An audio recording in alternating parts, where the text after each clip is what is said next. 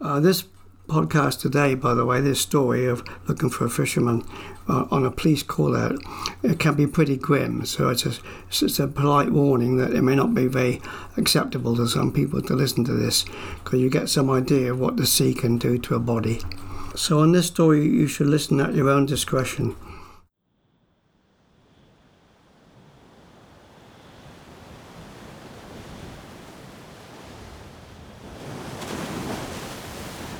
The boat, I mistimed it. I had to judge it so I would cut the rope when the propellers were in the water, not when she was going up.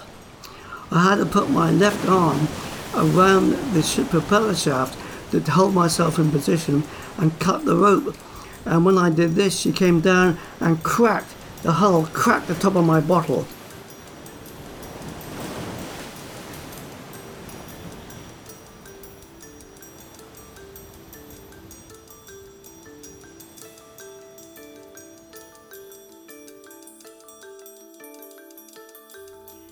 Aquanaut.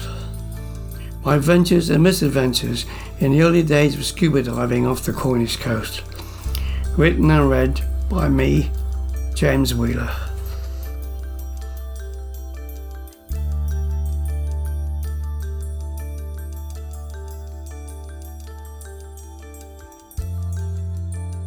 Well, in this episode I want to talk about my club dive on the Mullion Island off the harbour of Mullion, other side of the Lizard.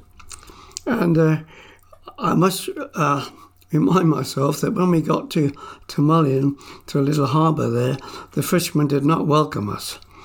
They were under this misguided view that we were going out perhaps to rob their lobster pots and their crabs, which is absolute nonsense, of course. But it's funny with the fishermen, the relationship with us divers in Cornwall, because some fishermen welcomed us to recover their lost pots and nets, and other fishermen blamed us for stealing their catch. So you couldn't win in the end. And when we got to Mullion, and we pumped up the boat, and off we went to the Mullion Island, which is about half a mile outside the harbour. It was quite a rough day, I remember, and again the dive boat, the Seacraft inflatable, got swamped, and we were up to our knees in water. But we went to the north side of the island, and I dived with Raymond Dennis. So over we went, down the side of the north side of the island. It was an amazing sight. The gullies were just steep pinnacles of gullies, going right down to about 70 to 80 feet. And it really was astonishing topography under the sea. Well, we hadn't gone very far when we came around a corner with the sand glowing and reflecting the light from above and giving us pretty good visibility. And suddenly we saw all this green. And I couldn't figure out what it was at first. And then we suddenly realised that we saw the complete shape of a boat, all in green, and it was green copper. So what we were looking at was the copper sheeting, which was always nailed to the bottom of the early sailing ships to stop the torpedo beetle from burrowing into the timbers of the ship and, of course, causing it to leak. And then when we shuffled the sand away by this copper sheeting, we found these lovely bronze pins, nails if you like, some 6 inches long, some a bit less, which had been used to fix the copper sheeting to the sailing boat.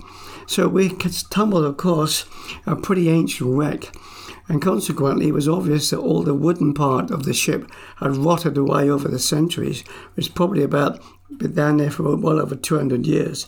And all the wood had rotted away and just left the outline of the bottom of the ship in copper sheeting. So we thought, well, my goodness, perhaps she was carrying treasure. But with the moving sand, you could never hope to find treasure on a wreck like that.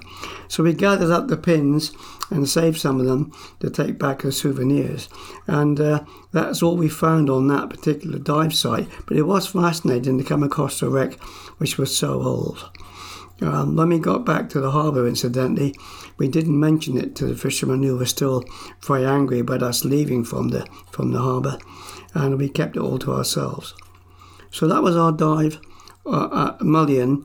And I guess the other thing I ought to mention about Mullion, which came as a bit of a surprise and maybe a shock to some of us, that when we started diving, we suddenly realised that we were surrounded by raw sewage.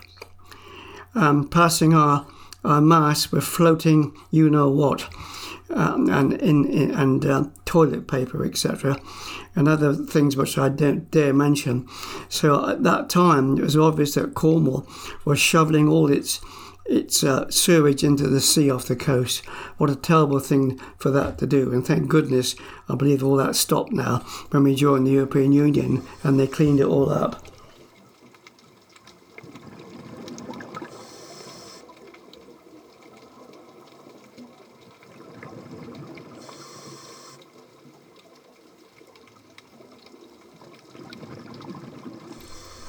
It's probably a good point here to pause for a moment because I've been talking about diving on wrecks, but I want to talk about something completely different.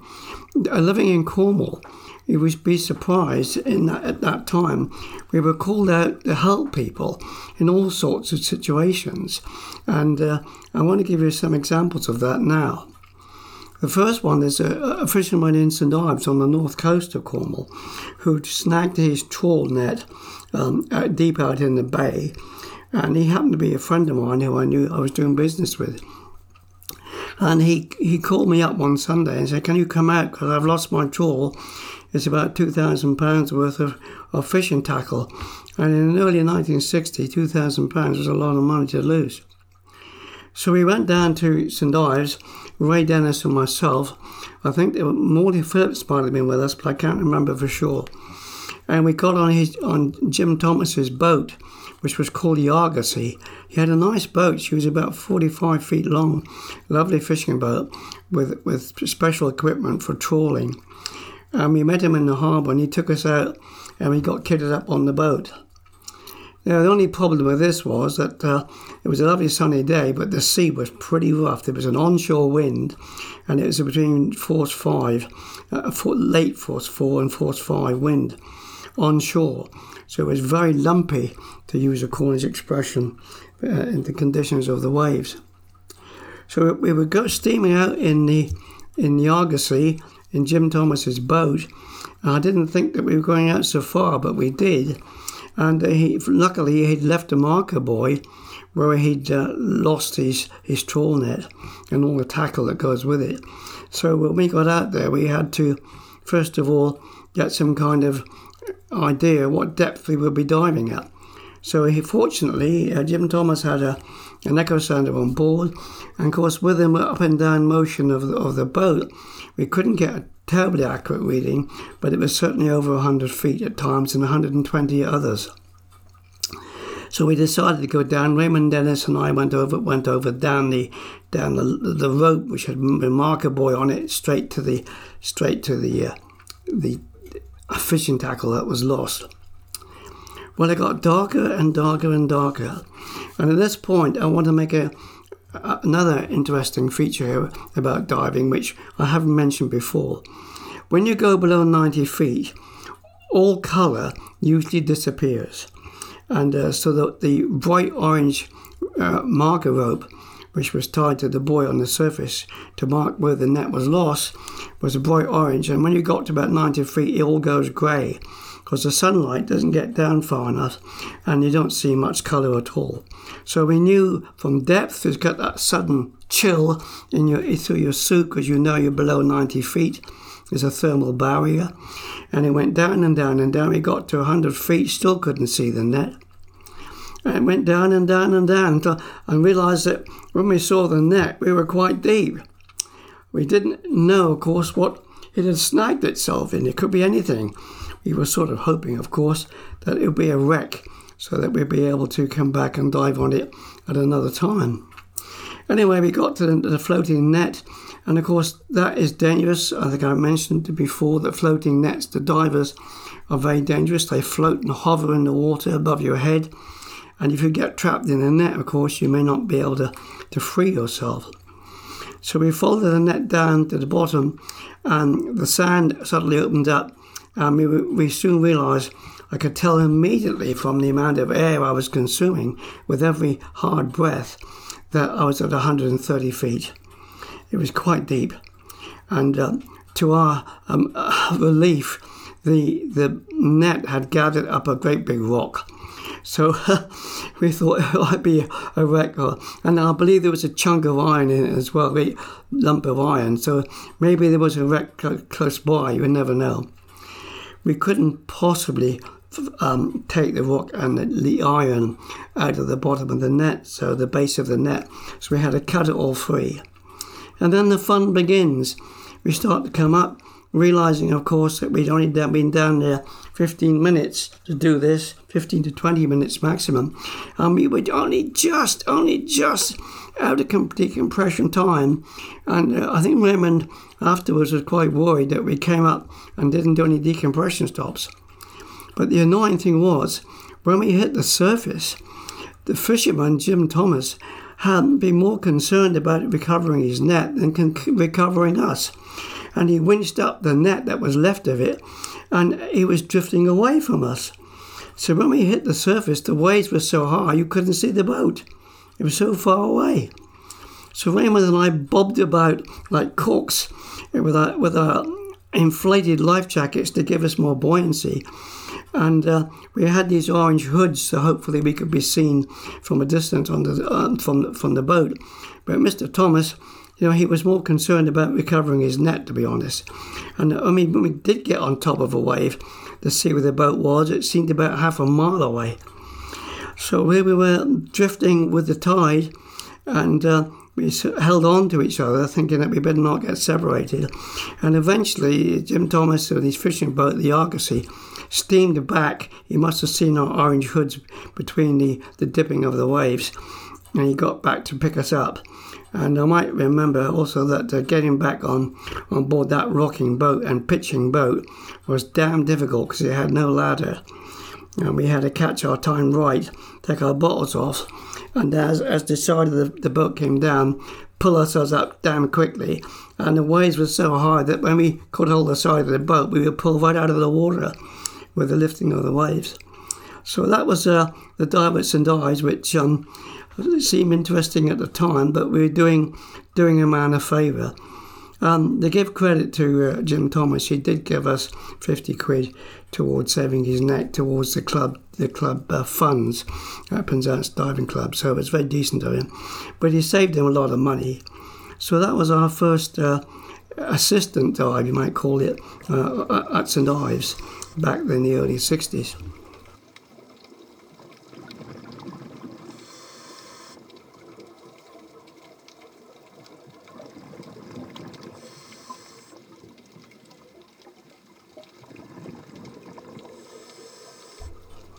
My next dive was quite unexpected, giving us assistance again to help people. And this time we were helping the Cornish police. Because in those days, in the early 60s, there were no police divers. And they had our club numbers. And I got called on a Saturday morning at home by the police to help search for a lost person, a body. And so I went with Ray Dennis again. And I think Morley Phillips came. I can't remember again if it was Morley or not. So long ago. Anyway, we had to drive up to a Druth, which was about 20 miles away. And they took us with a police escort to a quarry, a deserted quarry. I might add that this was the middle of February, and there was snow and ice everywhere. Well, we got to this quarry, and we were horrified to discover that there was a very deep cliff and a freshwater lake beneath this cliff, and the water was completely covered in solid ice. And the plan was for us to dive under the ice and search for this body. Apparently this man was spotted near the quarry by some walkers, and the suggestion from the police was that he might have committed suicide and thrown himself or jumped into the quarry below into the water. Well, it so happens that on that particular day, I'd taken a flask of hot tomato soup, And I had a brilliant idea because I knew that the water temperature, especially freshwater, was going to be absolutely freezing. So when I got my suit on, I pulled my hood back and filled myself from the flask with a hot tomato soup to warm my suit up before entering the water. I shouldn't have done it because it stained my suit forevermore. Anyway, I had a tomato diving suit after that, and people always just joked to me about it. Well, that's going off on a tangent, but Roman and I got kitted up, and the police were very helpful, gave us ropes so we could go in. And we had to break the ice with a log, I remember, a branch, to break the ice to get into the cold water. I would add that we didn't have any kind of gloves, so the water was absolutely freezing, and we had no idea what visibility was going to be like, because it was black on the surface beneath the ice. And of course what we were afraid of was if we surfaced, we might not be able to surface because the ice would stop us breaking through it, and we'd have to find our way back to the initial entry point. Well, Raymond led the dive. We got up to our waist and it suddenly dropped, and we dropped down into the darkness of this cold water quarry with a lot of hesitation and trepidation, because we didn't like the idea of finding a decayed body in this quarry. All we could do was follow the quarry face around. Visibility was only about 4 to 5 feet when we stopped filling up the muck with our flippers. So we decided not to use our flippers and just pull ourselves along some branches and dead wood which had been thrown into the quarry. We found an old bicycle, I remember, and an old bedstead that someone else had thrown in. In fact, there was an old refrigerator or something like that which people had thrown in. All sorts of junk that had been dumped in this quarry.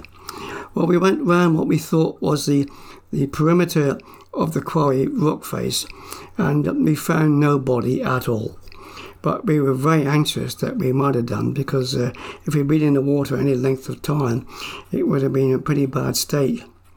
So in a sense, we were quite relieved. I had this vision of putting my hand over someone's face under the water, but that never materialised, thank goodness.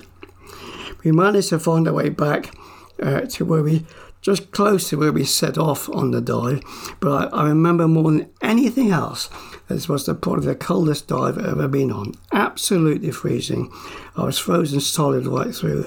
We managed to do it. The police pulled us out with ropes. They were extremely grateful, and said that the chief constable would send us some money to the club for helping out Cornish police. So the Cornwall police called us out, and they called us out on another occasion too, which I'll talk about next.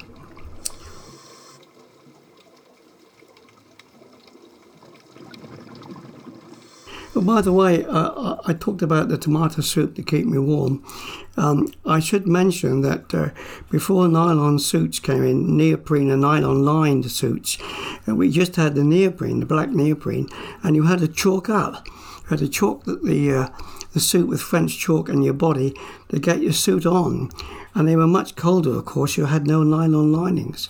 So when I poured the tomato soup down my new suit, which had a nylon lining, all the nylon went tomato soup colour.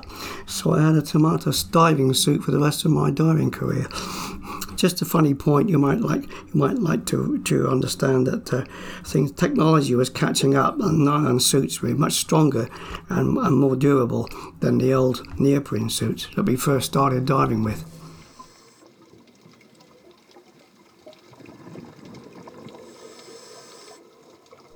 The next call out to help the police was in fact a dive which I did not go on. The police called me up, but I had to duck out of this opportunity because I had a rotten cold. And of course, you wouldn't know this, but you cannot dive with a cold because the mucus in your station tubes blocks to your eardrums, and you'll bust your eardrums if you try and dive with a cold. So you can never dive with a cold. It's dangerous and very damaging to your ears. But I relate the story because Dick went to Coverack, called out by the police and the Coast Guard down at Coverack, and it was to find a missing fisherman. Well, when Dick got back at the club night the following night, he related the story to us, and it's a pretty grim one. And it goes something like this. The Coverack fisherman was dropping lobster pots and crab pots with his son in his boat. And the procedure is that you stack the pots up on the boat, and they're all tied together and weighted down with concrete or bricks inside the pot so it sinks. And they're all tied together in like a string of pearls. And the technique is for the boat to go in reverse. And as you go in reverse, you drop a pot over the bow, and the next one, and the next one, and the next one, bearing in mind they're all coupled together, tied together. Well, we never know the full story of this, but it seems likely, according to Dick, that on the last pot, the fisherman got the last rope around his boot, and the last pot, of course, pulled him over. And while his son was reversing the boat very slowly, and down he went. He obviously couldn't take his Wellington boot off, thigh boots I think he had in those days, and he got drowned. And it was never found till 3 or 4 days later.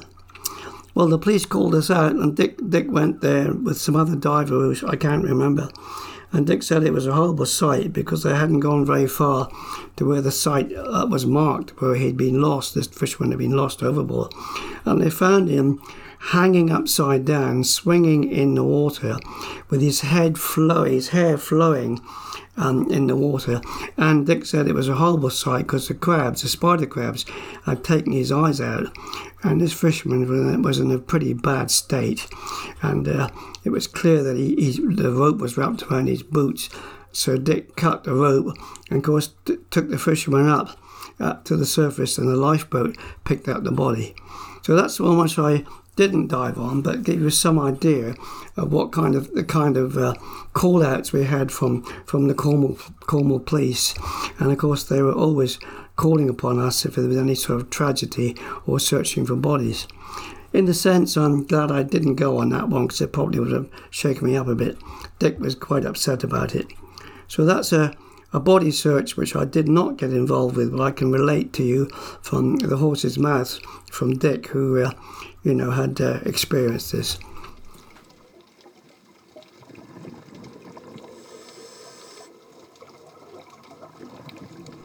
So on this next story, it's another call out, this time from the Coast Guard down at Sandon Cove.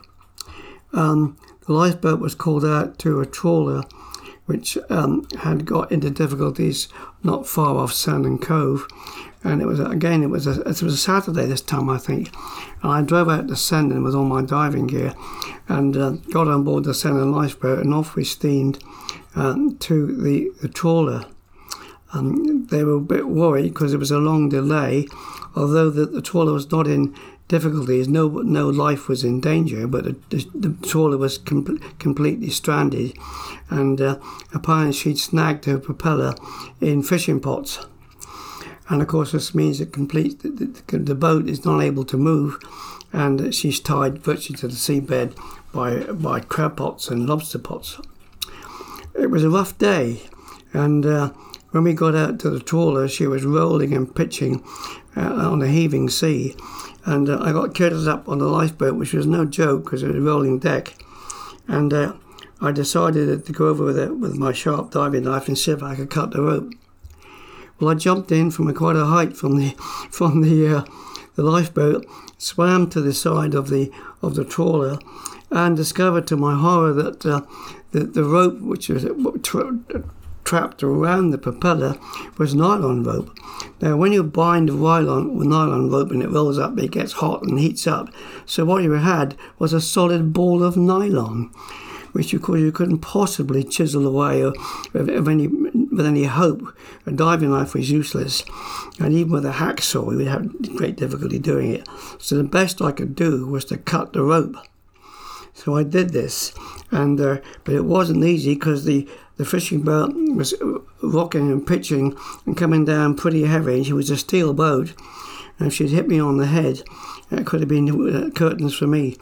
But I managed to cut it free, and to my amazement, the engine started up on the on the trawler, and the propeller I could see the propeller beginning to turn, and I shouldn't have done it while I was still in the water. It's a bit of a silly thing to do. Anyway, I managed to get back on board the lifeboat, and the fishermen in their trawler were very grateful that I'd take my in trouble to dive under it and free them from being trapped by the crab pot nets. Quite common for fishing boats to get caught in crab pot nets and crab pot ropes, not nets, and get the propeller jammed up. So that was a job I did on the sailing lifeboat on a Saturday morning in rough weather.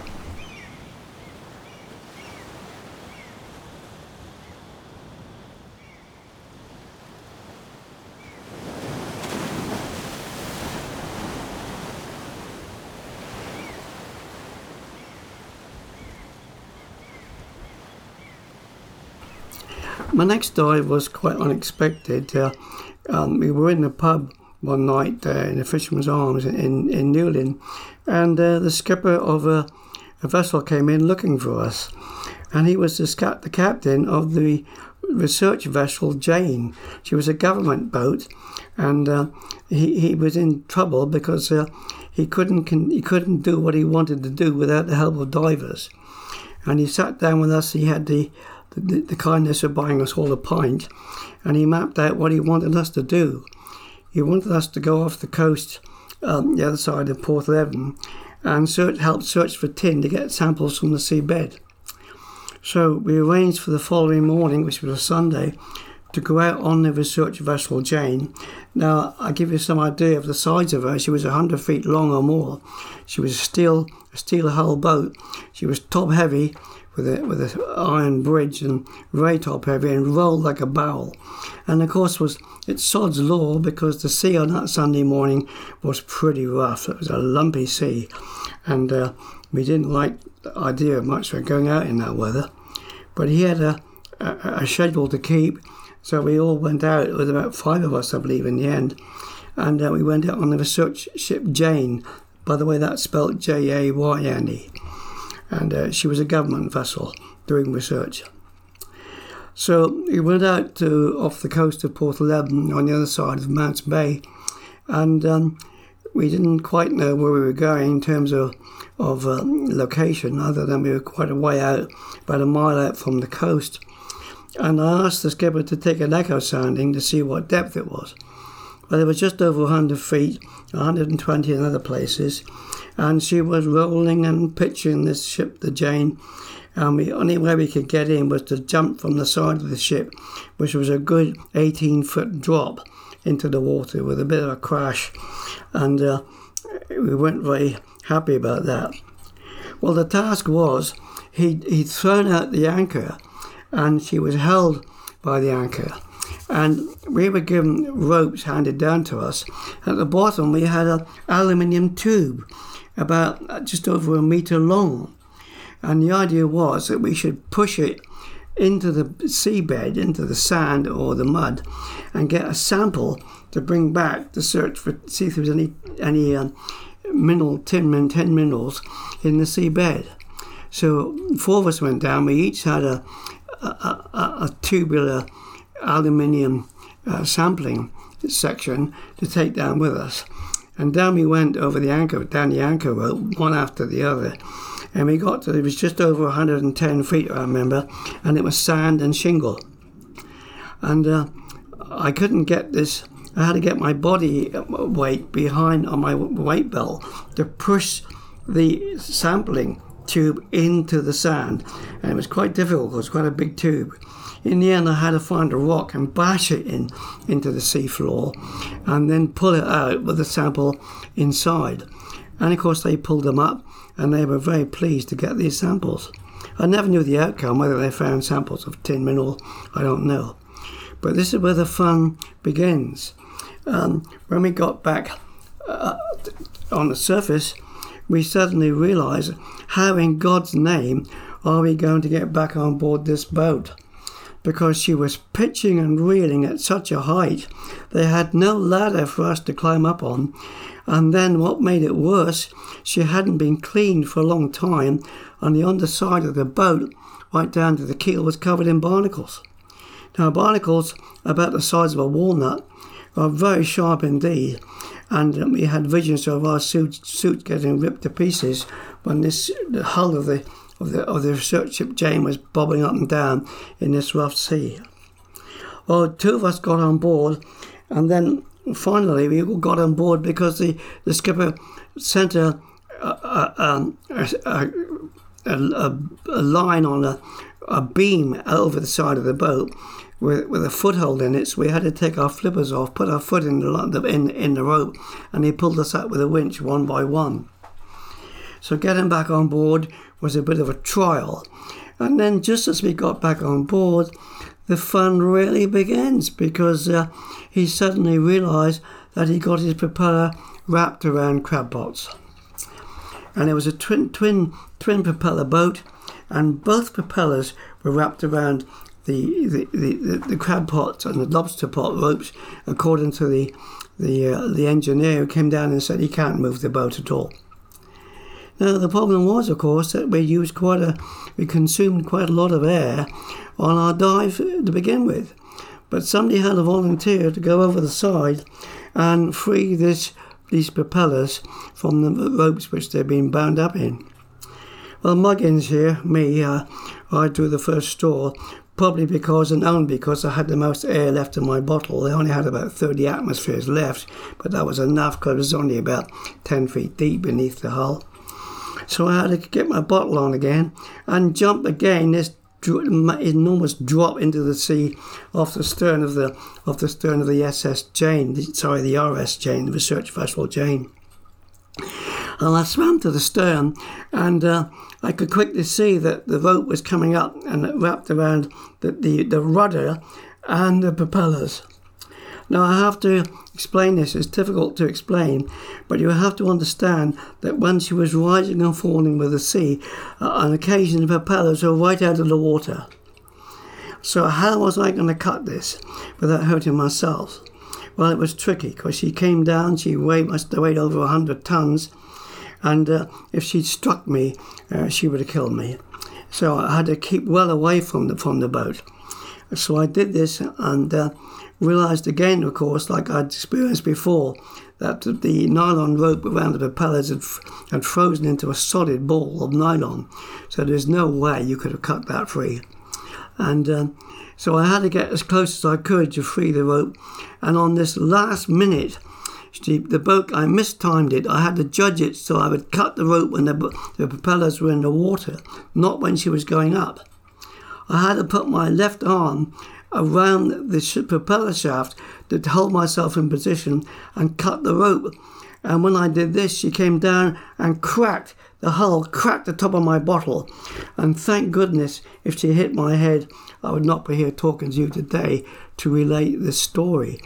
It hit the bottle, and I was afraid with the compressed air bottle it would have exploded on my back, and that might have been the end of me. So how my bottle stood up to 100 tons of steel coming down and cracking the top of it. It did break the top of the tap of my bottle, and it began to leak. So I managed to get back on board with the same process, putting my foot in the line from a beam come over from the boat, and they pulled me up, quite relieved that I hadn't got smacked on the head, because it would have been the end of me. So that was the research vessel Jayne, which upset me because trying to get back on board, I ripped all my legs and my knees on the barnacles of the boat and ruined my diving suit. So I was anticipating the skipper would buy me a new diving suit. He said he would. I can tell you now, he never kept his promise. I never got any compensation for my loss of my diving suit, or any compensation for possible damage to my bottle, to my head or my bottle. So that was a bit disappointing. They let me down. So that was research vessel Jayne off Porthleven coast, searching for tin samples.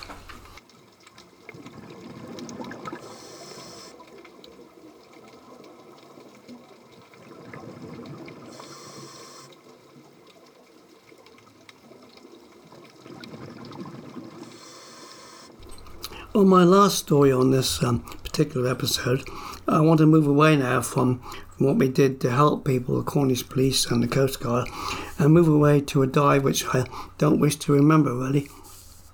We went down to Sennin on a Sunday morning. We often dived on a Sunday at weekends. And we took our inflatable seacraft down to the harbour, down to Sennin Cove. Well, we had a mixed reception.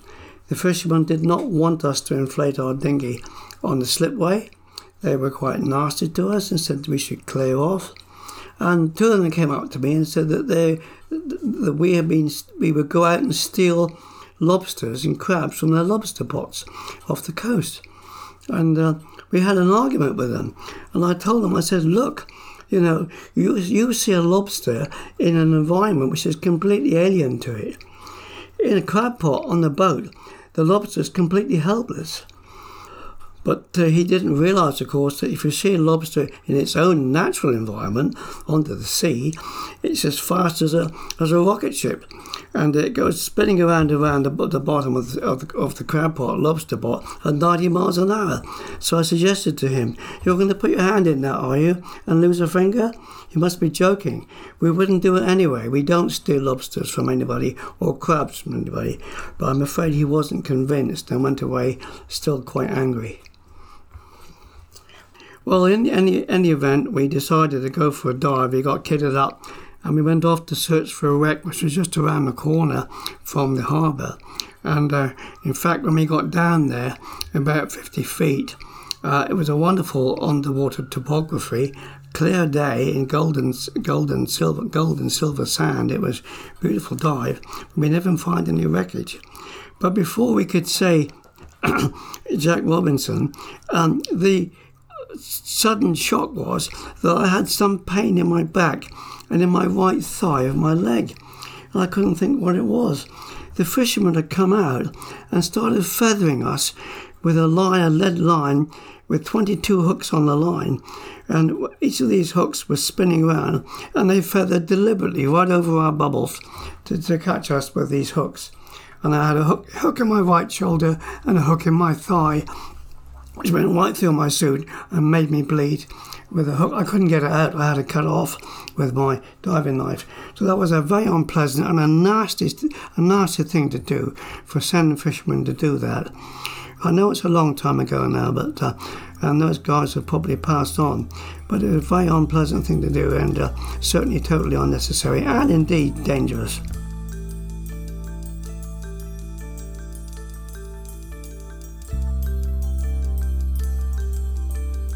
In the next edition of the podcast, the four of us take a plunge into the world of salvage diving, and for that we needed a dive boat to take us further afield. The Coverack was our next naval pinnace that we renamed Aquanaut.